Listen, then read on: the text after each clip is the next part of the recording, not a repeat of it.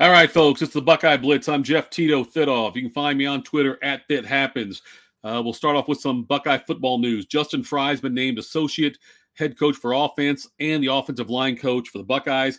He comes from UCLA, where he coached one of the best rushing squads in the nation and also the Pac-12's top scoring team last season. So Justin Fry comes over. Ryan Day knows Fry pretty well. They worked together at Boston College for a couple years, also at Temple. Fry, familiar with Ohio. His wife is from Ohio. Also, other coaching news. The Ohio State Buckeyes have added Perry Eliano to the staff. They haven't determined the role yet, but he was a defensive backs coach when he was at Cincinnati. Comes over there. This also calls into question more what's going to happen with Kerry Combs, if Combs will even be back or not, as Day continues to overhaul the staff, especially the defensive side of the ball, where the Buckeyes had their problems last year. So we'll see what happens there.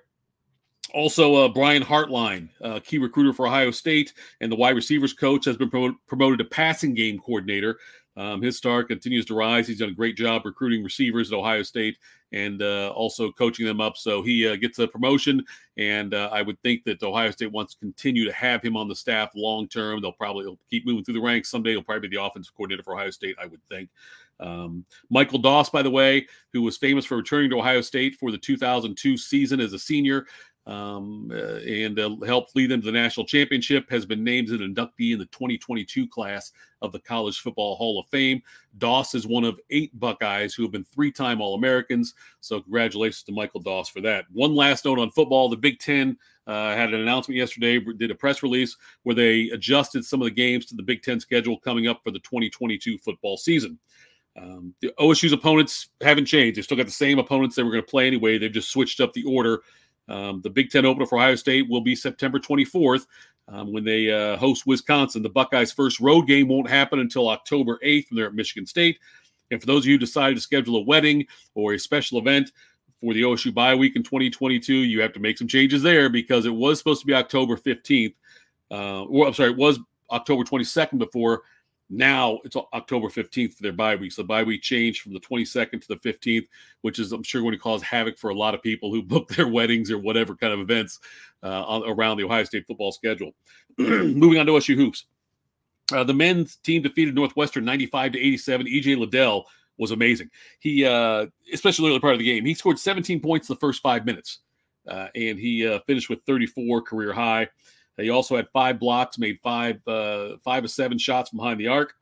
Malachi Branham, he scored 24 points. That freshman's incredible. He was 13 of 14 from the free throw line.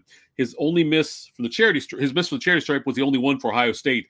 They shot 26 for 27 from the free throw line. You know, Branham's established himself as the number 2 guy in this team, and he is a rising star for sure. And I expect him to keep getting better and better. And who knows, he could be a one-and-done guy depending how the season ends up for Ohio State. I don't think he will be, but he and Liddell form a very dangerous 1-2 scoring punch right now. The Buckeyes moved to 10-3 overall, 4-1 in the conference. They take on Wisconsin tonight on the road in Madison. Ohio State won the first meeting 73-55, but Wisconsin is a better team now than they were back then in December. The Badgers 13th in the polls, 13-2 overall, 4-1 in the Big Ten, just like the Buckeyes. Wisconsin's 6'8" sophomore Johnny Davis has been incredible. He might be the best player in the country right now. Against third-ranked Purdue last week, Davis had 37 points, 14 rebounds, 3 assists, 2 blocks, and 2 steals. And he's in 13 of the 15 games. I think he scored at least 15 points every game that he's played. Like I say, he's played 13 of their 15 games so far. He's averaging like 26 points a game almost against Big Ten opponents. So this will be a significant win for Ohio State. It's not going to be easy, but if they could beat Wisconsin on the road, that'd be huge. But like I say, his Badger team is tough, and stopping Johnny Davis, a 6'8" guard, is going to be key for Ohio State. The OSU women improved to 12-3 overall, 4-2 in the Big Ten with an 89-83 victory over Michigan State. The Buckeyes started off slowly. They were down 27-18 after one quarter, but then outscored the Spartans 28-8 in the second quarter to take a 46-35 halftime lead. J.C. Sheldon, as she continues to roll, she had made 12 of 15 shots in the field, all 7 of her free throw attempts. She scored 33 points. Taylor Mikesell added 25 points for Ohio State. The Buckeyes were 12 of 19 from three-point land. The the way the Buckeyes shoot the ball beyond the arc is nothing short of incredible. 63% in this game. Next up, a road game at Minnesota on Saturday. I'll touch base after tonight's game against Wisconsin with Ohio State, hopefully talking about a victory. We'll see what happens there. Follow me on Twitter at ThatHappens. Thanks for tuning in, and go Bucks.